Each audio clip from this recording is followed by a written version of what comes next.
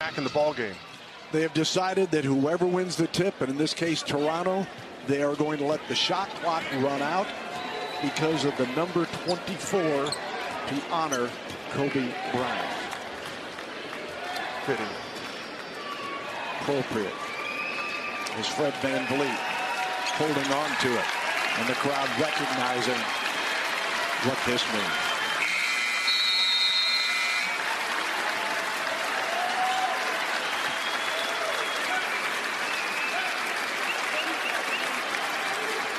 Sean, how did these guys play? I don't know. You tell me. It'd be tough for me in this situation. We've been told the NBA is planning or has canceled some of the games this evening. And DeJounte Murray will do the same. The 24-second shot clock, of course, Kobe Bryant, number 24.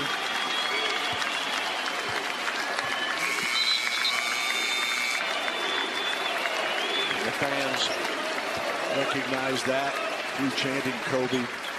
And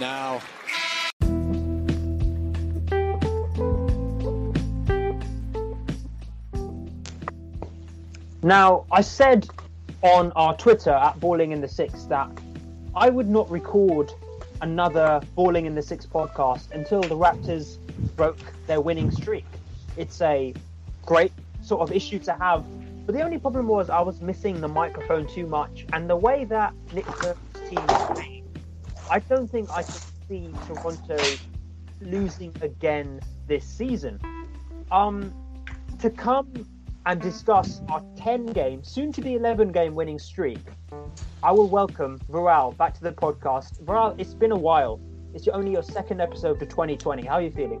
Yo, man. I feel the exact same way you do. Certainly missed the podcast in my life in the past 2-3 weeks, and hopefully some of the listeners. Yeah, it's been a joyous sort of occasion. Absolutely, man. Hopefully some of the listeners have been mourning that loss also. But yeah, the last 10 games. I guess we'll get straight into it. But it has been extremely positive, given the fact that just before the win streak, I think they were going through some struggles, and we were. I guess a bit ambivalent about their future direction, so it's been really positive to see. No, definitely. The Christmas period, obviously, it was a bit difficult. I think there was a time where a lot of people started to lose faith in Toronto. They went on 3-5, and the last episode, and this was just after our last recording, was a loss at home to San Antonio. It was a game where DeRozan, I could call it DeRozan's revenge game, put the Raptors at 25-14, and it was a comeback loss as well. The Raptors had a 16-point lead in that game and totally squandered it thanks to the mid-range king there. But yeah, as you said, it's been a comeback, and I guess we can talk about correlation, causation, but there's no it's no wonder that this winning streak has combined with the likes of Powell, Gasol and Siakam returning to the side, and you can even throw in VanVleet for that matter. Who's impressed you most, do you think? I mean, just looking on the stats wise, I know you're more of a wider NBA rather than focused on Raptors, but who's sort of caught your eye, just corner of your eye, do you think? For me, it has to be Lowry, for sure.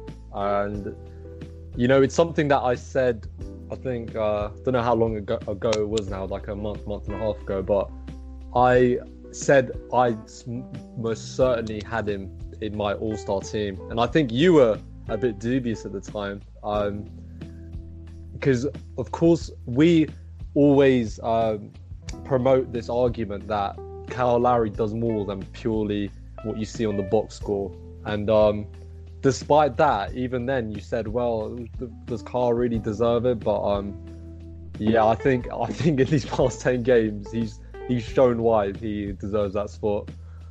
It's mainly the definition of clutch, right? It's not, I mean, as you said, if you look at the 10-game winning streak, he's averaging just 16.6 points a game, 6 assists and 5 rebounds. He's only shooting 43% from the field and 30% from behind the arc, but it's the moments when he scores, right? And it's the type of points he scores, right? He almost saves it up for the third quarter now.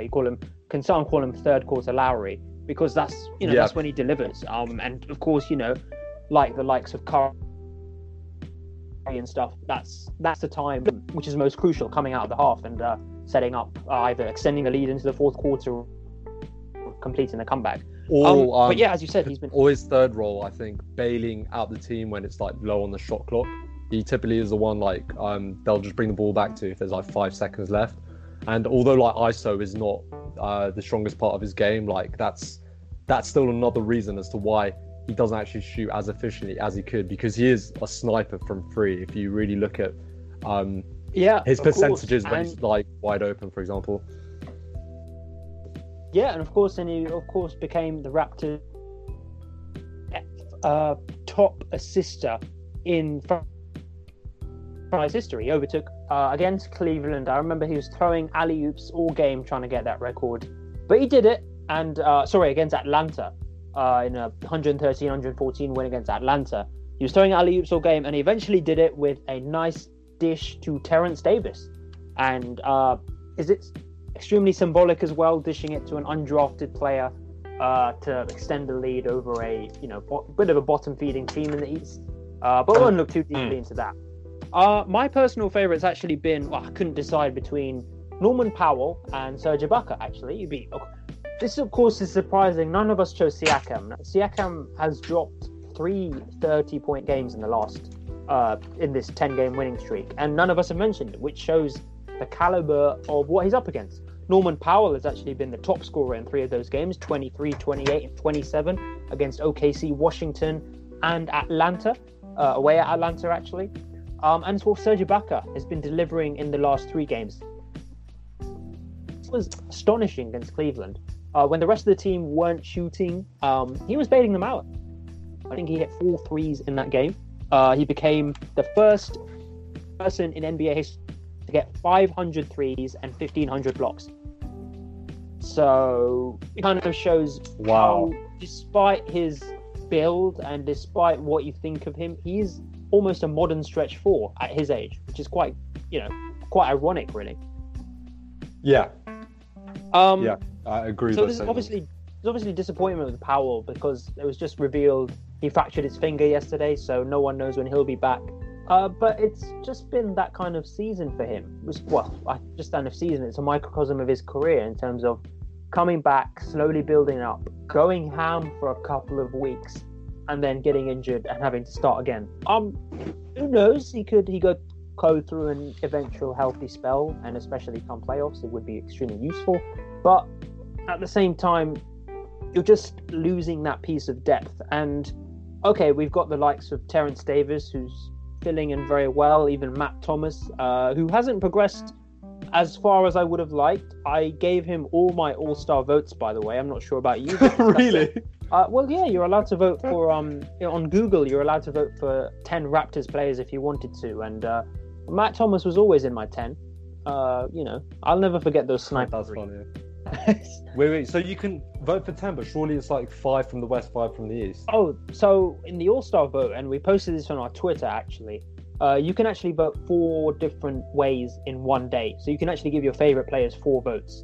So on Google and Google Assistant, you could vote for whichever 10 players you wanted. But on the NBA app and NBA.com, you could vote for 5 from the East, 5 from the West. So you downloaded Google Assistant. Like, what even is Google Assistant? Listen, man, they're not sponsoring us, so I'm not going to say anything good or bad about them. But yeah, you could vote 4 times. I personally didn't have Google Assistant. I was a 3-time voter. Every single day. That's how sad it was. But yeah, it looks like we didn't affect the choices at all. However, we're going to skip over the All-Star choices for now. That is going to be in a bonus episode coming in a few days. But I think just for this 10-game winning streak, if you look at a lot of the teams we faced, and Viral, I'll give you the full list of away at Oklahoma, home to Washington, away at Minnesota, away at Atlanta, at home to Philadelphia, then away at New York, away at San Antonio, home to Atlanta, away at Cleveland, and away at Detroit. Give me what do you think one win which will really give the Raptors confidence, either going into the rest of the regular season or the playoffs? What do you think is that win? I mean, there's the obvious candidate of Philadelphia, which is my choice, but yeah, I don't know. What do you think about these the wins on the road against those Western Conference teams like San Antonio and OKC? Yeah, I actually don't think any of those wins are actually impressive. I would only put the only one I would put into that category is OKC. What's wrong with Philadelphia, my friend? So with Philadelphia, man, just watching them this season, I mean, they've really struggled in the past 10 to 15 games, but it's just, when you look at the team cohesion, the team is facing a lot of the problems that we envisioned before the season started. I mean, with a non-shooting point guard, with how you're going to fit in Horford and Embiid, there's been things that they haven't been able to control. I think Richardson recently got injured for them, Josh Richardson, but I think it boils down to almost the regression of Ben Simmons. I don't know how his stats don't tell that story. That's the thing. To be fair though, his stats aren't remarkable, and I think they are worse than his first year stats, I believe. Of course, he is a fantastic player, but you really haven't seen any actual development in his game, and I think he's actually regressed in some areas. When I've actually just watched his film, I don't know, just very worrying signs. Like, his defense is probably not as good as it was last year. His shoot, it looks like even more reluctant to shoot. He's still clogging up areas on the court due to his lack of shooting. I don't know, it's just really disappointing to watch, and I was really surprised by how much of a consensus pick he was for the All-Star game, really. But yeah, I think he's probably the fundamental problem to that team, to be honest. Well, yeah, it was interesting with Philly, actually, and so we won't get sidetracked too much here. But without Embiid, why not play Ben Simmons as center? Why not? And I remember they put it was Raul Neto, wasn't it? I don't know if I'm confusing him for the Wolves player, but it was Raul Neto who came in, and I think they were playing some fantastic basketball. It was about a week ago now. They had Simmons at the 5 and they had Neto at the point guard, and they were great. In fact, I think it was against the Warriors, which might not be the best indication these days, but it's. Now, when it comes to the stretch of games, one thing I really wanted to ask you, Kamel, was, do you think it has been down to potentially an easier schedule as to why the Raptors have seen success, or rather has it been down due to like a fundamental change in their style of play? When watching them, has anything jumped out to you when it comes to potentially like an alteration that Nick Nurse has made? Well, I think there's 3 facets here that you have to look at. Well, 4 in fact. One, let's look at the schedules first of all, as you mentioned. During that 3-5 streak, we played away at Indiana, twice against Boston. We played against a resurgent Oklahoma City side. We also played against Portland and Melo, of course, and away at Miami as well. And of course at against San Antonio. So yes, it was a more difficult streak of games, but it was one which the Raptors might have expected to go 5-3, 6-2 in, etc.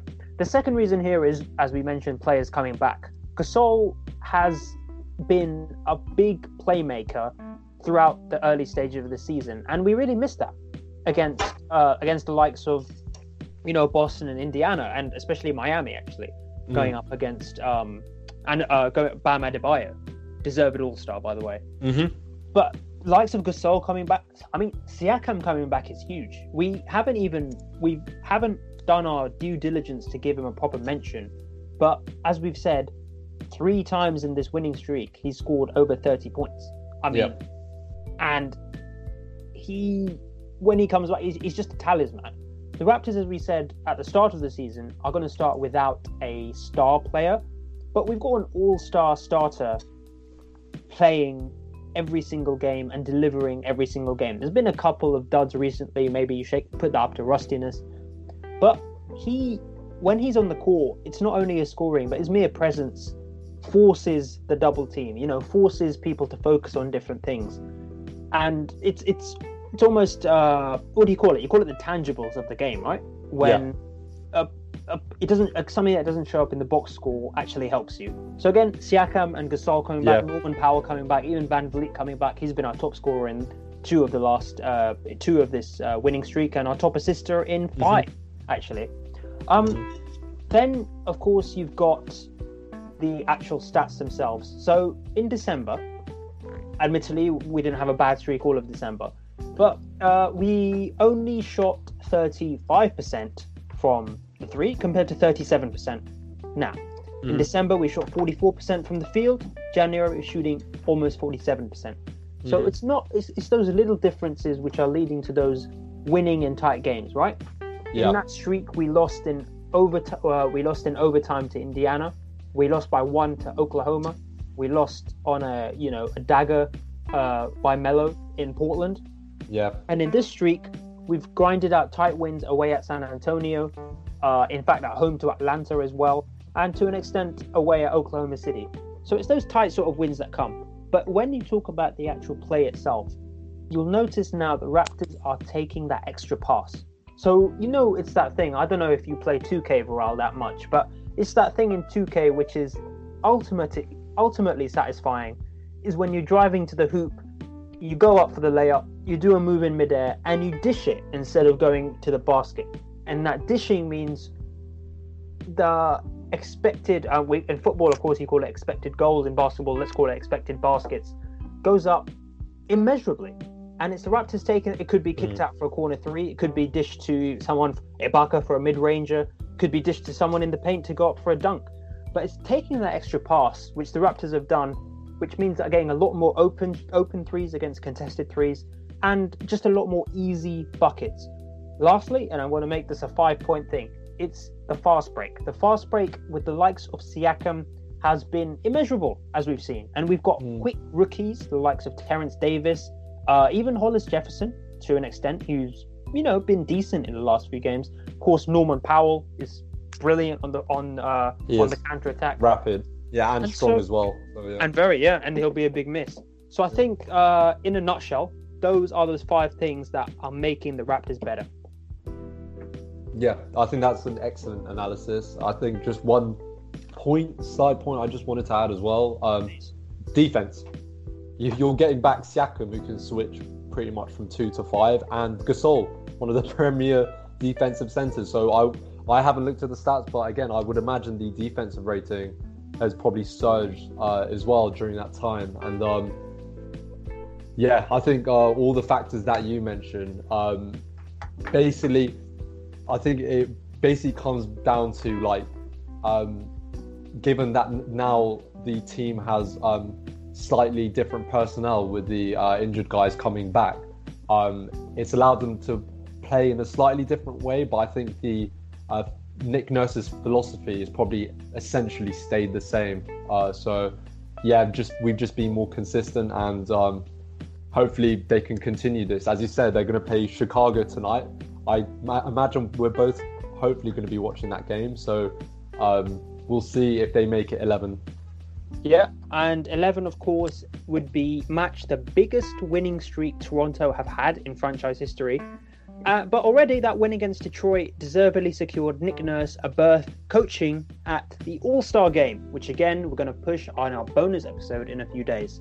We're going to take a little break, and then, of course, as you might have heard at the start of the episode, we're going to pay tribute and also discuss the full legacy of the man himself, Kobe Bryant.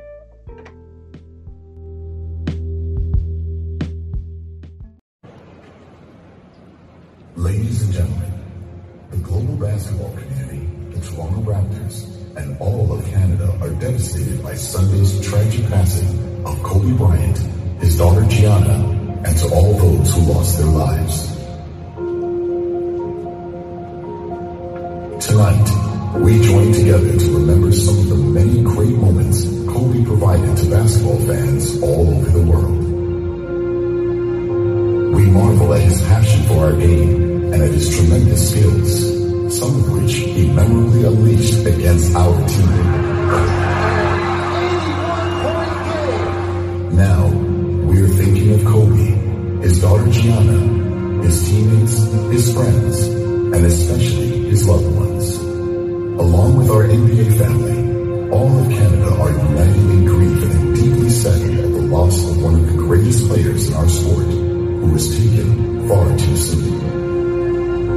He was one of the most extraordinary players in the history of our game, with accomplishments that are legendary. 5 NBA championships, an NBA MVP award, 18 NBA All-Star selections, and 2 Olympic gold medals. He was generous with the wisdom he acquired and saw it as his mission to share it with future generations of players, taking special delight in passing down his love of the game to Gianna.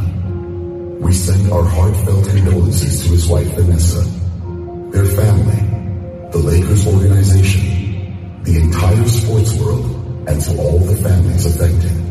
There will never ever be another Kobe Bryant.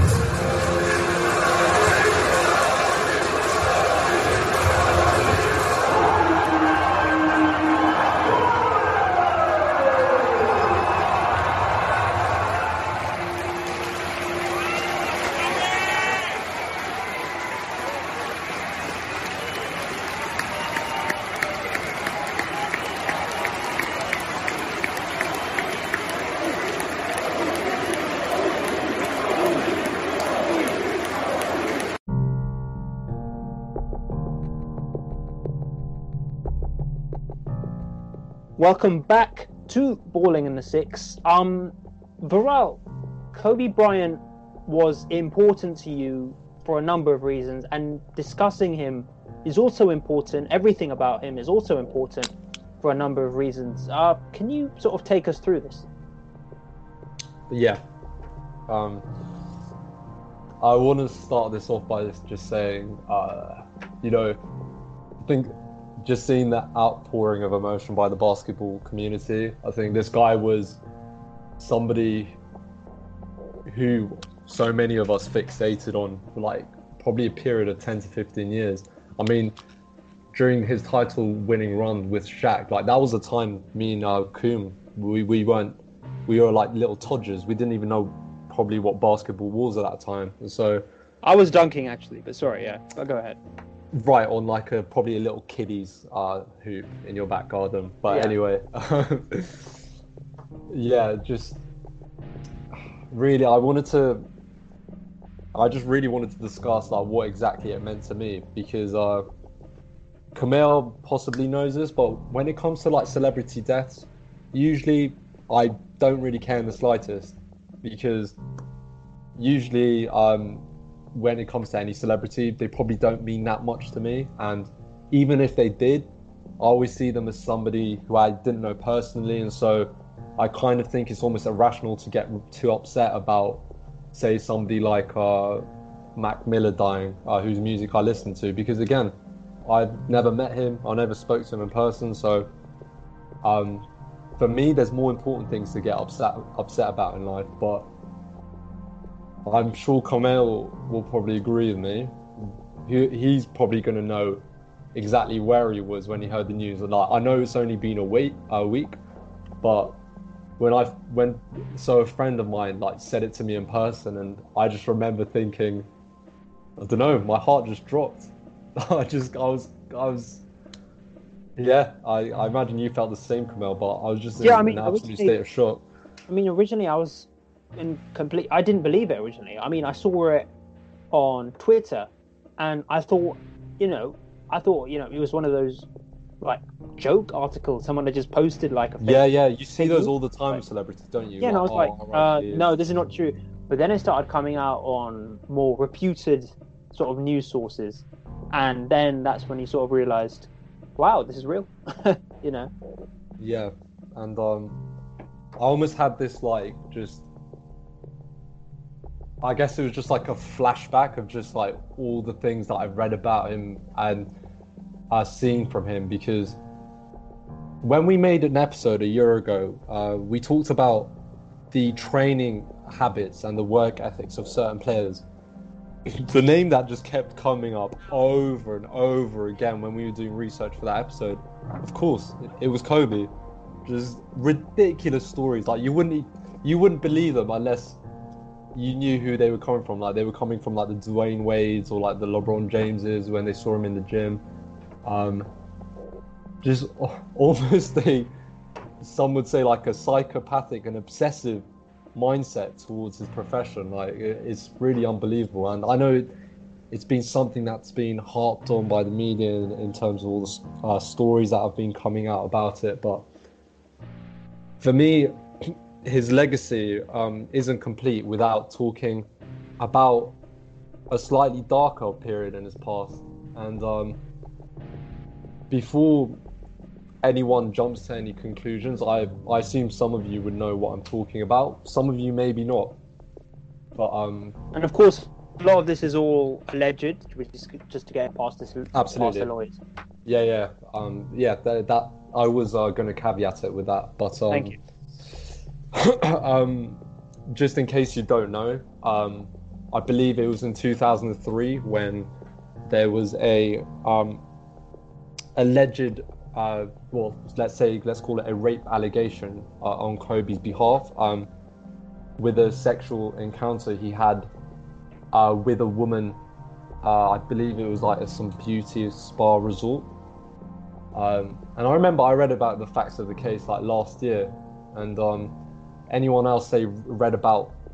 So I've also looked at Mike Tyson's history, Karl Malone's history, and of course when you read something like that, it does change the way you see somebody. You think, oh, maybe perhaps he's not the person who I thought he was. And so when we're looking at the case here, I think it's really important to actually analyze the facts of the case and what actually this means for his legacy and who he was as a human being. Because so how the case eventually unfolded, so this woman came forward, and she eventually didn't charge Kobe, and they actually settled out of court.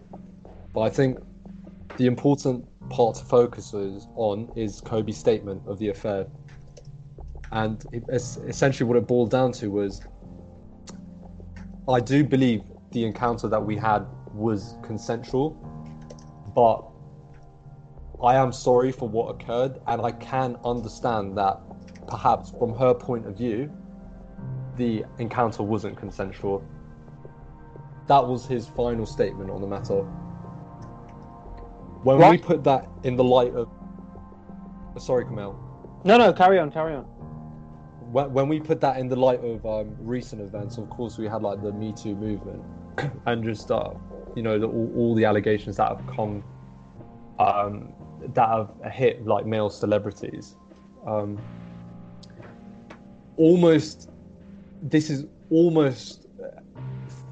could almost say this exclusively of every allegation in this movement. Practically every single male celebrity denied it. That was their statement. They would have, and some of these celebrities, of course, you guys will know names, but like they would have 10, 15 people coming forward, and they all, pretty much all of them to a T, denied everything. And I think it really says a lot that Kobe was able to be self-reflective and try to understand it from the woman's perspective.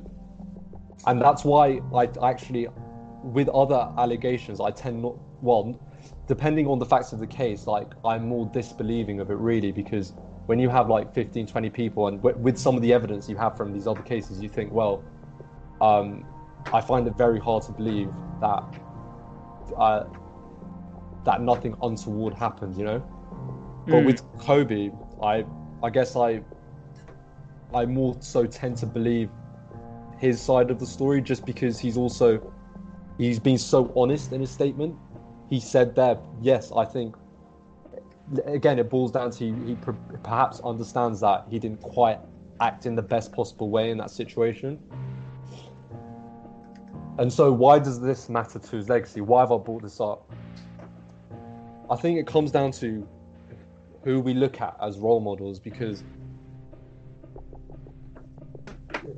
one thing that I really despise about all this celebrity culture is like just how idolized everyone is, and you know, it's a pedestal people get put on, and perhaps kind of unfairly for them, like they're not allowed to be honest about any of their shortcomings because they just get absolutely blasted by every outlet.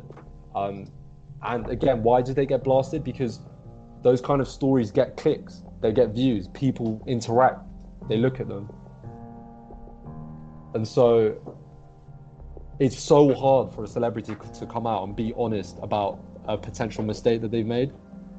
I mean, it's a bit more than a mistake sometimes, obviously. I mean, don't want to sort of, as you've said, don't want to belittle any claims made or allegations made, which of course may be true or maybe not true.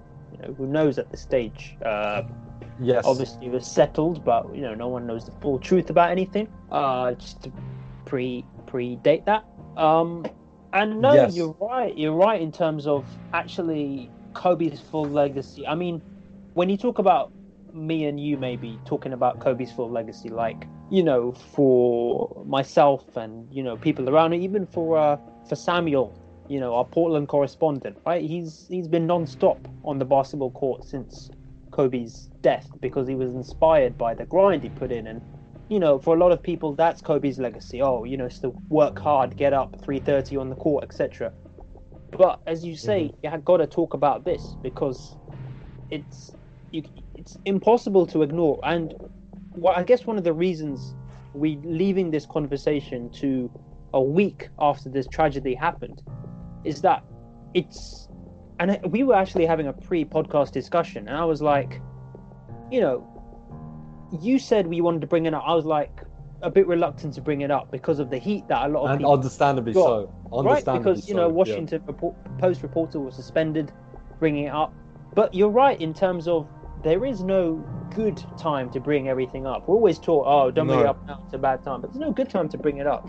So you do need to discuss it. And of course, we've discussed it with, I believe, respect for both parties and timeliness-wise.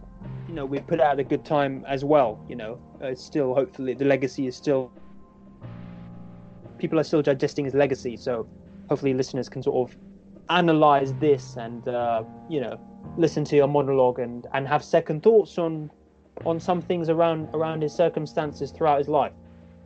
Yes, I just want to reiterate that point. Like, we absolutely understand that it's only been a week since he passed away, and I said to Kamel, just when do we bring this up? Do we bring this up 6 months from now, a year from now? That, I think that would be even more uncomfortable to bring it up then, because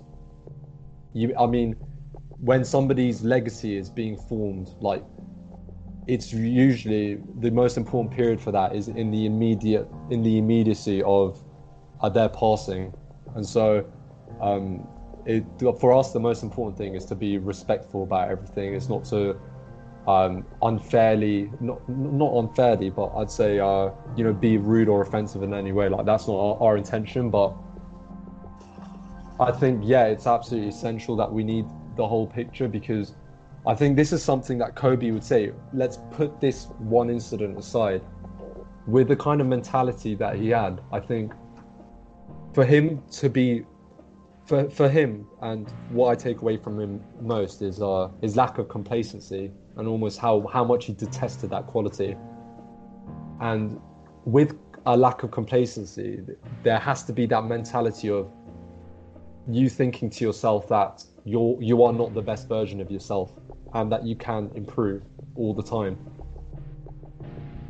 And so for me, with Kobe, it's if you were to ask him that question, do you think you are great? Do you think that you are an amazing human being? It's something that so many people have said in the media, like everyone who knew him, how loving and warm a person he was. Like, you hear about all his interactions with like other sportsmen in their respective fields, and Kobe was constantly giving them moral support, trying to mentor them, giving them advice, because ultimately he seemed like the type of person who wanted to see other people succeed, not just himself.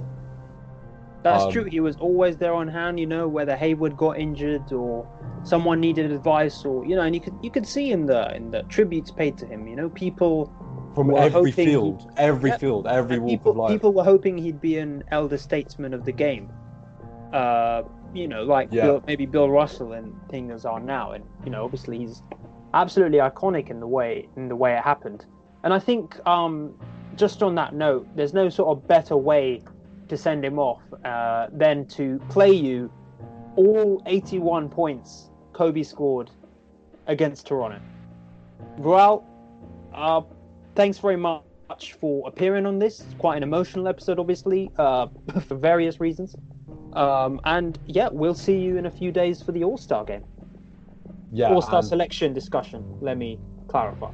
Yeah, and respect to Kobe, and I just hope that his family and friends can find peace with this incident. Enjoy all 81 points. I think 3 consecutive 30-point games. Kobe reverse layup to score. Just getting going. Joe McDonald here in for Joel. 2 minutes alongside him. Kobe, another tough shot. Some of the rookies, of course, at this point hitting the wall halfway through the season as Kobe knocks it down the other night. In fact, his worst shooting night in a month. Here's Kobe. Oh, sweet move. A little bit in Milwaukee, then down in Houston. He's one of those guys that everybody wants. 57 straight. Make it 58. He's up to 58, 59 now. 59. It's a double-double just about every night. Kobe is back in, and not a moment too soon. Devin George guns it to Mim. Little backdoor. Kobe scores on the slam. Knocks down the 3 with regularity. Kobe trying to answer back from 2. We'll go to the side story when the Lakers are down by 14. That's what, now 61 in a row? Did I do it? Yeah. Is it my fault? The scoreboard says 60-49. All of the Lakers have to get going offensively. Kobe has been going, and he keeps it going with the backhand layup. Bryant again for the Lakers. Kobe baseline, got it again. Just yo-yoing the dribble and stops at the top of the key. Well, they're giving him the ball to see if he can add to it. Yes, he does. Still 6.5 to play in the third. He pulls up for a 3. Yes! Kobe again. Here's Kobe trying to move around Mo Pete, trying to put him up. Finally shoots, counted in the foul. Decides to go up with him, hits him on the arm. Here's Kobe again. Yes, sir. Kobe all the way. Reverse layup is good. Knocked away by Kobe. Great hustle by Kobe. He's going to score. Slam dunk, Lakers lead. Oh, great pass. Kobe alone, slam dunk. We're all geared for you, but he's void of all the drop. Nobody helping right now defensively, so he'll take the 15-footer. Alongside. Oh, Kobe counted foul. Kobe goes straight to the dribble in the lane, laid up and in. His average tonight, you would think. His average is 6. Kobe with it now. Lakers lead 105-96. Another 3. 4 away from Elgin Baylor's Laker record. For 3 again. Yes! Well, there's 70. Pump fake for 2. Kobe's got the Laker record. Oh, my goodness. I see your point, though. Kobe down the middle, throw up and in. Second, 27 in the third. I see it. Here's number 1. Do you believe it? This one would be to Ty Wilt for number 2, and the next one would be to pass.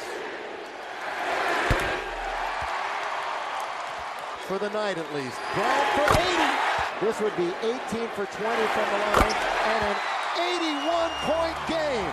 55 in the second half. Ladies and gentlemen, you have witnessed the second greatest scoring performance in NBA history.